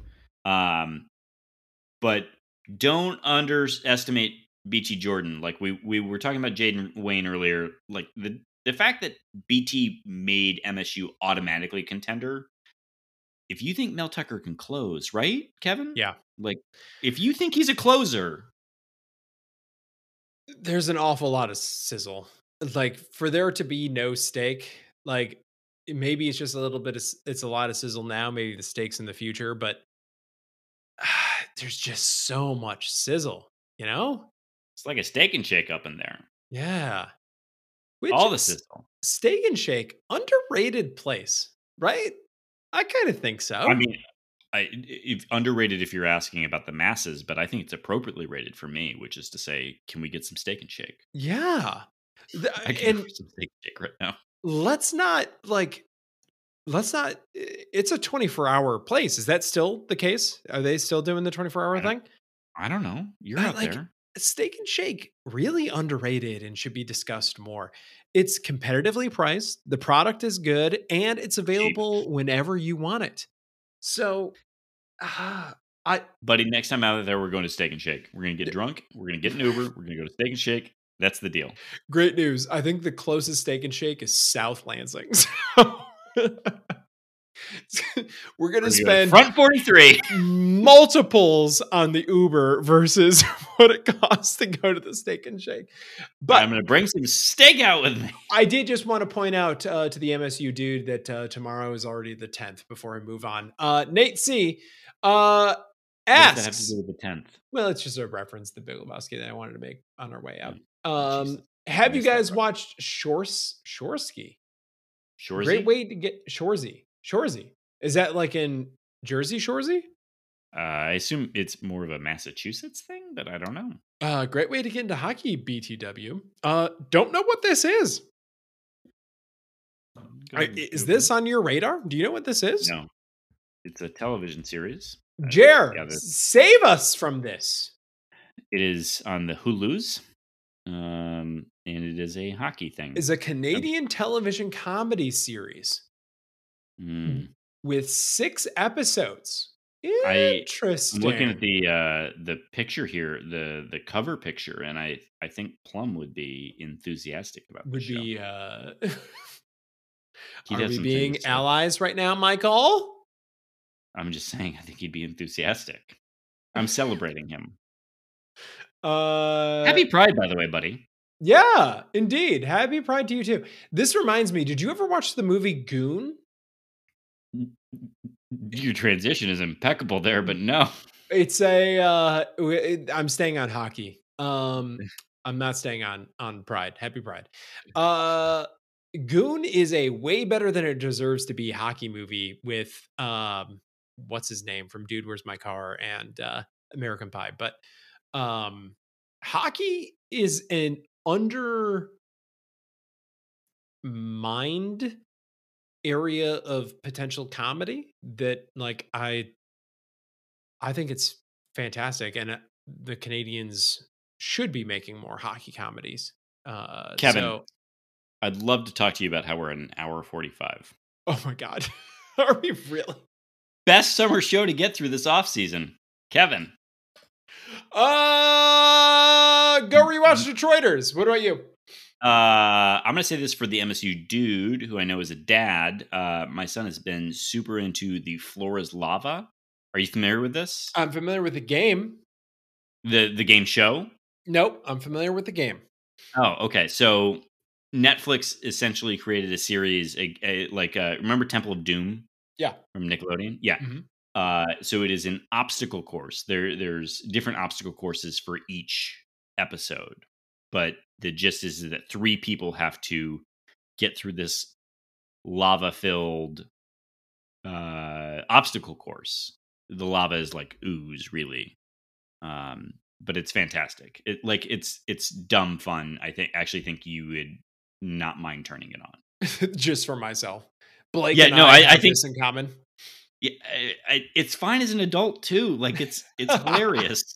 If you enjoyed Temple of Doom and you ever have any amount of nostalgia for that kind of a thing, check it out. Like give it 1 episode and don't tell me you found it at least mildly interesting. Okay. And then finally from Nate C, why do all the summer sports suck? Because the Tigers do. Golden State. What's the update, Kevin? Yeah, where are we? Let me go find that tab. All right. Next up is Spartan 18770. is M. Dot conspiring against me by having Warriors every won, by the way. Excellent. Kevin, is M. Dot conspiring against Spartan 18770 by having every route home blocked by construction? I think that they're doing that to everyone, Spartan 18770, not just you. Gretchen Whitmer. I was going to try and turn it QAnon, but I'm like, someone might believe that I said that. Apparently, she is on another shooter's list. There was a shooter in Wisconsin, and she was on his hit list. So, sorry, Gretch. That's awful. That shouldn't happen to anyone. But she's fixing the damn roads, right? That's what she ran on. Fix the damn roads. Aside, real quick. Yeah. Let's get rid of fucking guns. I'm over guns. Bro. I'm willing. Listeners, ask us questions about this next week so we can just sound off. Man, folks, I got a 3-year-old, and there's a moment where it flashes in your mind, should I homeschool my child? You say, no, that's not reasonable. Anyway, which gas stations are selling those Michigan keychains commemorating their victory over Ohio State? Did you see this? I did see this. And I thought it was just like perfect after all of the garbage that they gave MSU for putting. It has to be a bit, right? Like, it has to be. No, it's not a bit. It's just that their fans were so ignorant. Their fans were so baffled by this. They don't operate in good faith. They pretend that they're horrible people. But it was just like perfect. And I'm sure they've already crafted a narrative about how it doesn't count because Ohio State, Michigan transcends everything else or some garbage. It is indeed the game, Kevin. Yeah, it's just, they're the worst. Next up, did it really need to take 2 months of negotiations to hire Thomas Kelly? Really? No, Spartan 18770, it did not. He was there the whole time. He was there from day one. Almost literally. Yeah. Almost literally. Next up from John Hubbard, what does the B stand for in Mike B. Jones? Bryant, Brunswick, Balthazar? It stands for Blake, which is now my son's name and was my grandfather's name. It also stands for boyish. Next up from John Hubbard, if you could commit to any crime without getting caught, what would it be? Well, I have committed the crime without getting caught, and it was lighting off fireworks in East Lansing. There was Kevin. a time. Yeah. Oh, go ahead. No. I love this next question, or at least how it starts. So go ahead. The Sundance guy approaches you and says he'll give you a brand new car of your choice every year that he can definitely guarantee wasn't used to traffic narcotics. Do you take the deal? Oh, for sure. As long as one of those years, it's one of his horses from the commercial. Are you bothered at all that he brings that up? What? The Sundance guy? Yeah, that like out of nowhere, without prompting, he says, apropos of nothing, as they say. Yes. This wasn't used for narcotics, by the way. There have always been rumors that there are unscrupulous things happening at the Sundance Chevrolet. I don't think they're going to be a sponsor here on the pod anytime soon, but I would be like, thank you for confirming that. I will take that, Jeep Grand Cherokee for the year. Thank you. Thank you. Next up, the Keepski. Best Michigan vacation destination. Oh, dude, anything with a lake. It doesn't matter if it's a big lake or a small lake. Anything with a lake. Right? The most Michigan answer I've ever heard. It was specifically asked Michigan vacation destination. Yeah, no, but that was the most Michigander answer I've ever heard. What's your answer then, Michael? Well, obviously it's East Lansing for me. Okay. I get to see you. I get to go to a game. Also, for me, it's home. So it's not a vacation destination for me. I mean, but you got to go somewhere with the dunes or... There's a lake there. Yeah, no, but that's not just any lake, right? Like, it's not just any. They're not all the same. All of your little ponds are not the same. Some of them are buggier than others. And actually, those big ones are awfully buggy, too, with flies that bite. And you have food that's overpriced for being very Midwestern. What do you expect college football to look like in 10 years? Not amateur. Nope.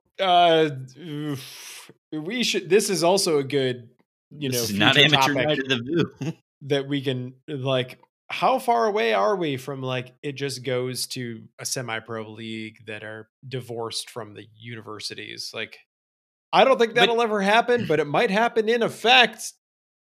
Yeah, well, ways. You can't leave the school because that's the only reason people care. Yeah, like I don't care. Just look at the G League.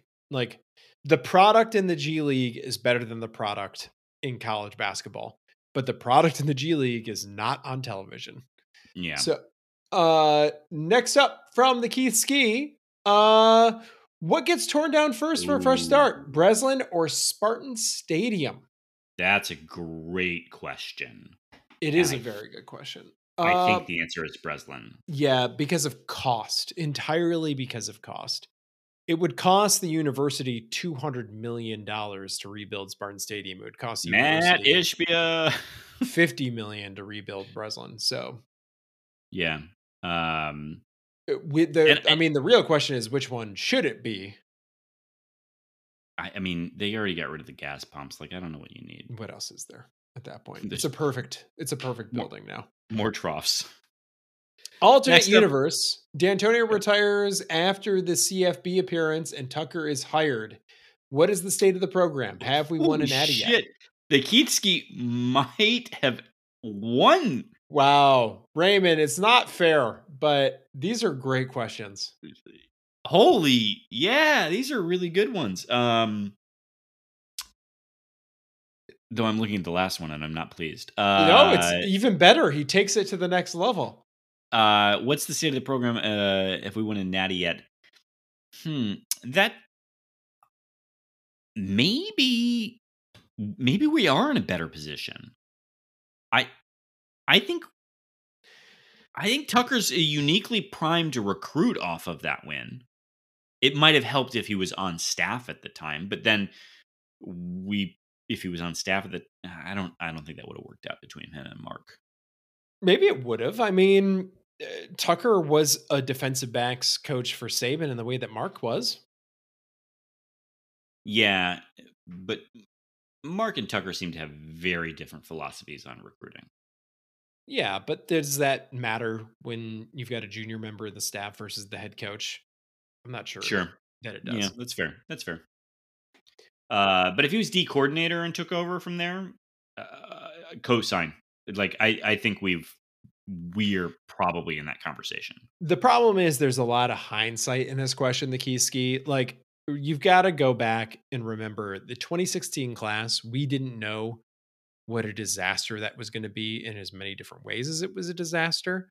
It looked like the program was going to continue to ascend after that game.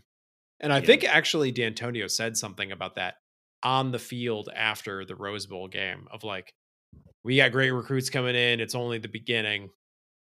We know differently now, but I think we all probably nodded along at the time. Yeah. And finally, and most importantly, the Keith Ski asks, why does at MB Jones Esquire never answer questions? Breezes over them. Accountability? You skirt? Kevin, do you want to explain the waveform to the Keith Ski? Yeah. Actually, the Keith Ski, the metrics actually show that you hear a lot more of the Mike Jones Esquire than anyone wants to. Anyone wants to. Speaking of Mike Jones, we got a better one. Who asks, gentlemen, a week removed from the Elijah Craig Rye, 1 bad, 10 good. Give it a rating. I'm gonna give it a soft 7. 7 is exactly what I was gonna say, and that's just because we are fortunate and we get to drink good stuff occasionally. I would drink it again happily. Like if someone offered that, I would. Yes, absolutely. I would love to have some. It's a great bottle.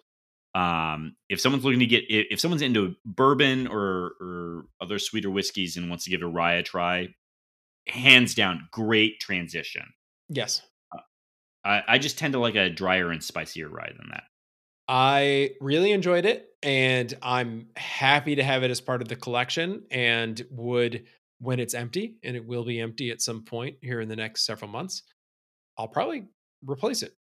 Yeah, I would agree with that. That would be a great bottle to have. Mm-hmm.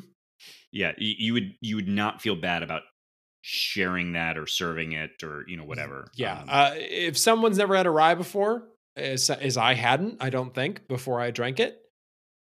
Seems like a great Crown place a to rye? start. Yeah, maybe. I think Crown's a rye. Okay. But anyway. Next up, the compensation for Dwayne Stevens' trade has been completed with Coach TK as the coach to be named later. It seems a little light. What else could Kalamazoo have thrown in to make it worth the trade? I'll take Bells. Yeah. Yep. That's it. That's the answer. Just move Bells on up here and we're good. Yep. Deal. Last up from the Mike Jones, big recruiting weekend. The recruits were at Tuck's house for dinner Saturday night. I can only imagine him with the stogie, aviators, and bucket hat manning the grill. What was Tuck cooking up this weekend other than victory? What would need to be on the plate for you to commit on the spot? Greg, rice cakes? Yep. Rice cakes with a side of the goop from the Matrix, and I'm there. Signed. Delivered. Some pulled pork and some mac and cheese would have done it for me. Yeah, I thought you were going to go with like a ribeye or something like that, but you're no. Brisket. I mean, hell, I'll take you just bring the mac and cheese. If the mac and cheese is good, you probably can sign me up. If Tuck didn't buy a house in East Lansing with a basketball court in it, like, would his recruiting approach be different, or would he be building it onto whatever house he ended up buying in whatever that neighborhood is called? It escapes me right now. But it seems like the house that he bought very much informs the way that he recruits, with the deck and the court and stuff. Is he in a gated community? No, you can drive by his house right now. Oh, dude, we should TP his house. We should TP his house. What a story that would be. Next up, Dan Hellpepper. Can Plum always have the air horn? Let me tell you, listeners. No one would ask for this. No one would ask for this. I specifically tried to go find the air horn in production and reduce the volume for it. Let me tell you, I didn't get them all.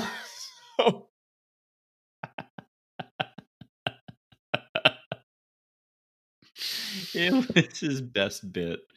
In lieu of berating the pod's uniformly terrible basketball takes, I'll ask, what do you think of MDOT's increasing use of traffic circles? Well, Dan Hellpepper apparently is a rod over here. I'm pro traffic circle. I think traffic circles are fantastic. I would put them everywhere, especially in suburban Detroit, which is a place where traffic is, I think it's one of Dante's circles of hell. Is Dante Moore? Yes, Dante Moore. Exactly. Next up from Dan Hellpepper, I'm going to throw this one to you. Johnny Depp is really a huge wife beater, eh? Shit, yeah, I'm trying to get you canceled, he says. Just to be clear, given my general irony, it's completely impossible that Depp is telling the truth, and that must have been a whole jury of Indiana fans or something to find otherwise. He's trash. Would definitely give him a Jawan or 3 if I got the chance. Yeah, we don't cover a lot of like the wider world of pop culture, but it seems obvious to me that like these are two very flawed individuals. I don't know a whole lot that are wrong about this case, but it seems obvious on its face. It like no one wins here. Everybody loses. These are not role models. Why is this important to anyone? Like, Yeah. am I wrong about this? Yeah. I didn't follow it particularly closely. I certainly heard some of the testimony, but it it seemed that all the flaws of a jury trial system came to bear. You had a larger celebrity against another, I guess, celebrity. He was a better witness, but that doesn't make anything that happened there okay or right. And including bad behavior on his part. Reprehensible behavior on both of their parts, and that's what's weird about all of this. Yeah, it's so weird. Well, I know I can hazard a guess why the parts of the internet that I go and hang out with ended up on one side of this versus the other. But my take is like I said, neither of these are role models that we should be putting up on a pedestal. Nobody won here.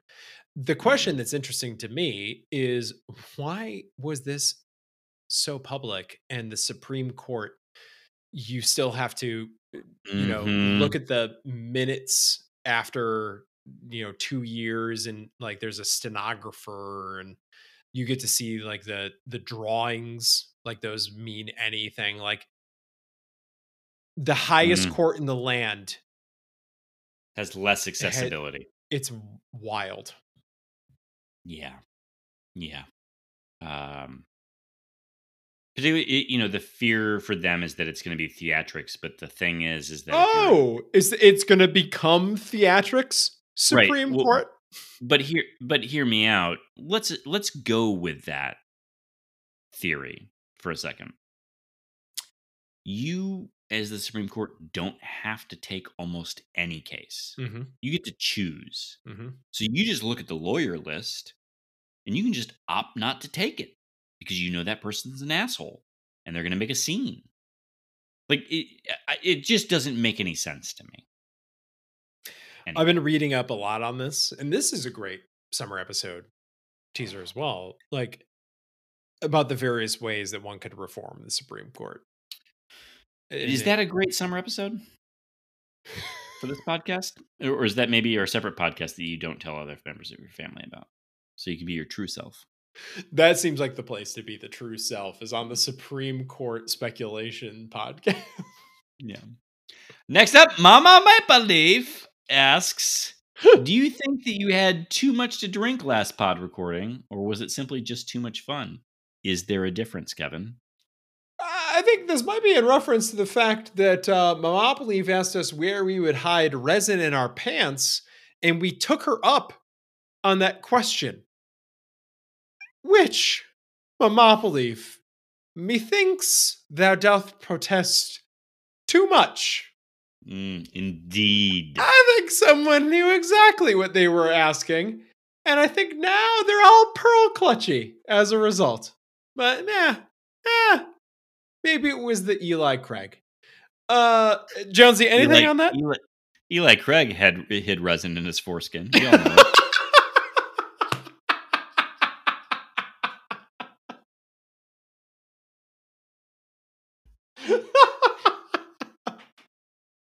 Next up from Mama Maple Leaf, Colombian pop star Shakira and her longtime partner, Spanish footballer. Gerard Piquena.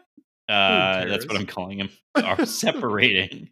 A podcast interview with Shakira exposed that sometimes they disagree about timeliness because of their different upbringings. Are any of you at liberty to speak to this issue? Wait, what does that mean? Are you late to things, Kevin? Or is your partner late? So I will say I've made this observation a number of times. This isn't the first time I've made this observation. My partner, when she listens to this, which also I could just say wife, when she listens to this, is not going to be. This is I'm losing allyship points. I think the invention of the smartphone was a boon to my potential relationship here. Like, if I had to do the amount of waiting that I've signed up for with this Oh, sure. betrothment, if I didn't have a smartphone that I could just go catch up on stuff with that time, and I had to just sit there and brood about waiting instead, life might be Be different right now. be very Seinfeldian. Yeah. What about you? So I don't think she'll listen this long if she listens at all. But I Sound off find then, Jonesy. This is your chance. I Get find it off that your when it comes chest. to going to a thing, like a thing that needs to be gone to, right? She is generally speaking on time or ahead of schedule. But like, if I need to go do something sort of chore related, but she needs to do something first, like take a shower, there will be 5 to 10 minutes of announcing that a shower needs to be taken before any levitating from the seat happens. And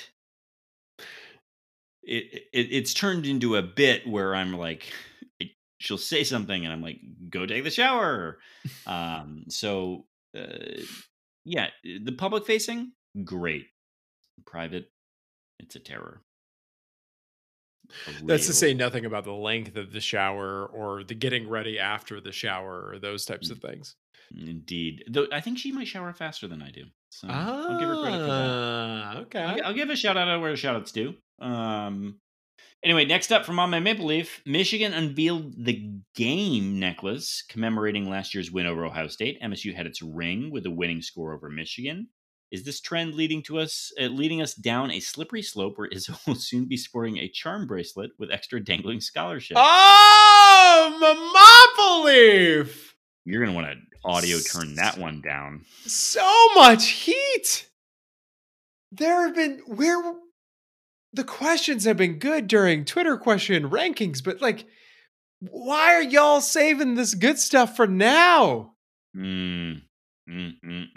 Oh, so good. There's like nothing to say to that. That was a great rhetorical question. This might have overcome you using the troops as a cudgel last week. Might have. Next up, last up, always thinking 1835. Plum Alex is a referee. How would you enforce your call? Oh, you did this in the wrong. First up, in a dream I had, there was a sport where humans were playing something like soccer against robots with chainsaws. Okay. Did I make this up, or is this actually a deep cut from some comedy or sitcom that I can't remember? This is real life. You didn't see robot chainsaw football. It's taking the world by storm. No, this is real. Very popular out of Ecuador. And they're innovators. I'm a fan. Next up from Always Thinking 1835, what sports would you like to see humans play against robots with chainsaws? Survival. The greatest game, of course. Yeah. Succeeding in survival, I think, is the answer to this question. Always Thinking 1835. And last up from Always Thinking 1835, as a referee, Alex Plum, how would you enforce your calls against robots with chainsaws? I don't think you get to enforce your calls. I don't think he would do it with a gusto that was becoming of a dead man. And he would the first time. He would stand up straight. He would present that red card, and then it would get sawed right off. And he'd be like, oh, maybe I push it. You know, trying to talk about hockey was one thing, but maybe I truly pushed it too far now. And then that would be the end of our listener guest. And indeed, this is the end of the podcast at a full 2 hours, Kevin Gregg. And what a pleasure it's been. We want to thank you all for listening. All the kind words that were said earlier were said sincerely and without Kevin being put under duress. Yeah, Kevin, go green. Michael B. Jones, go white.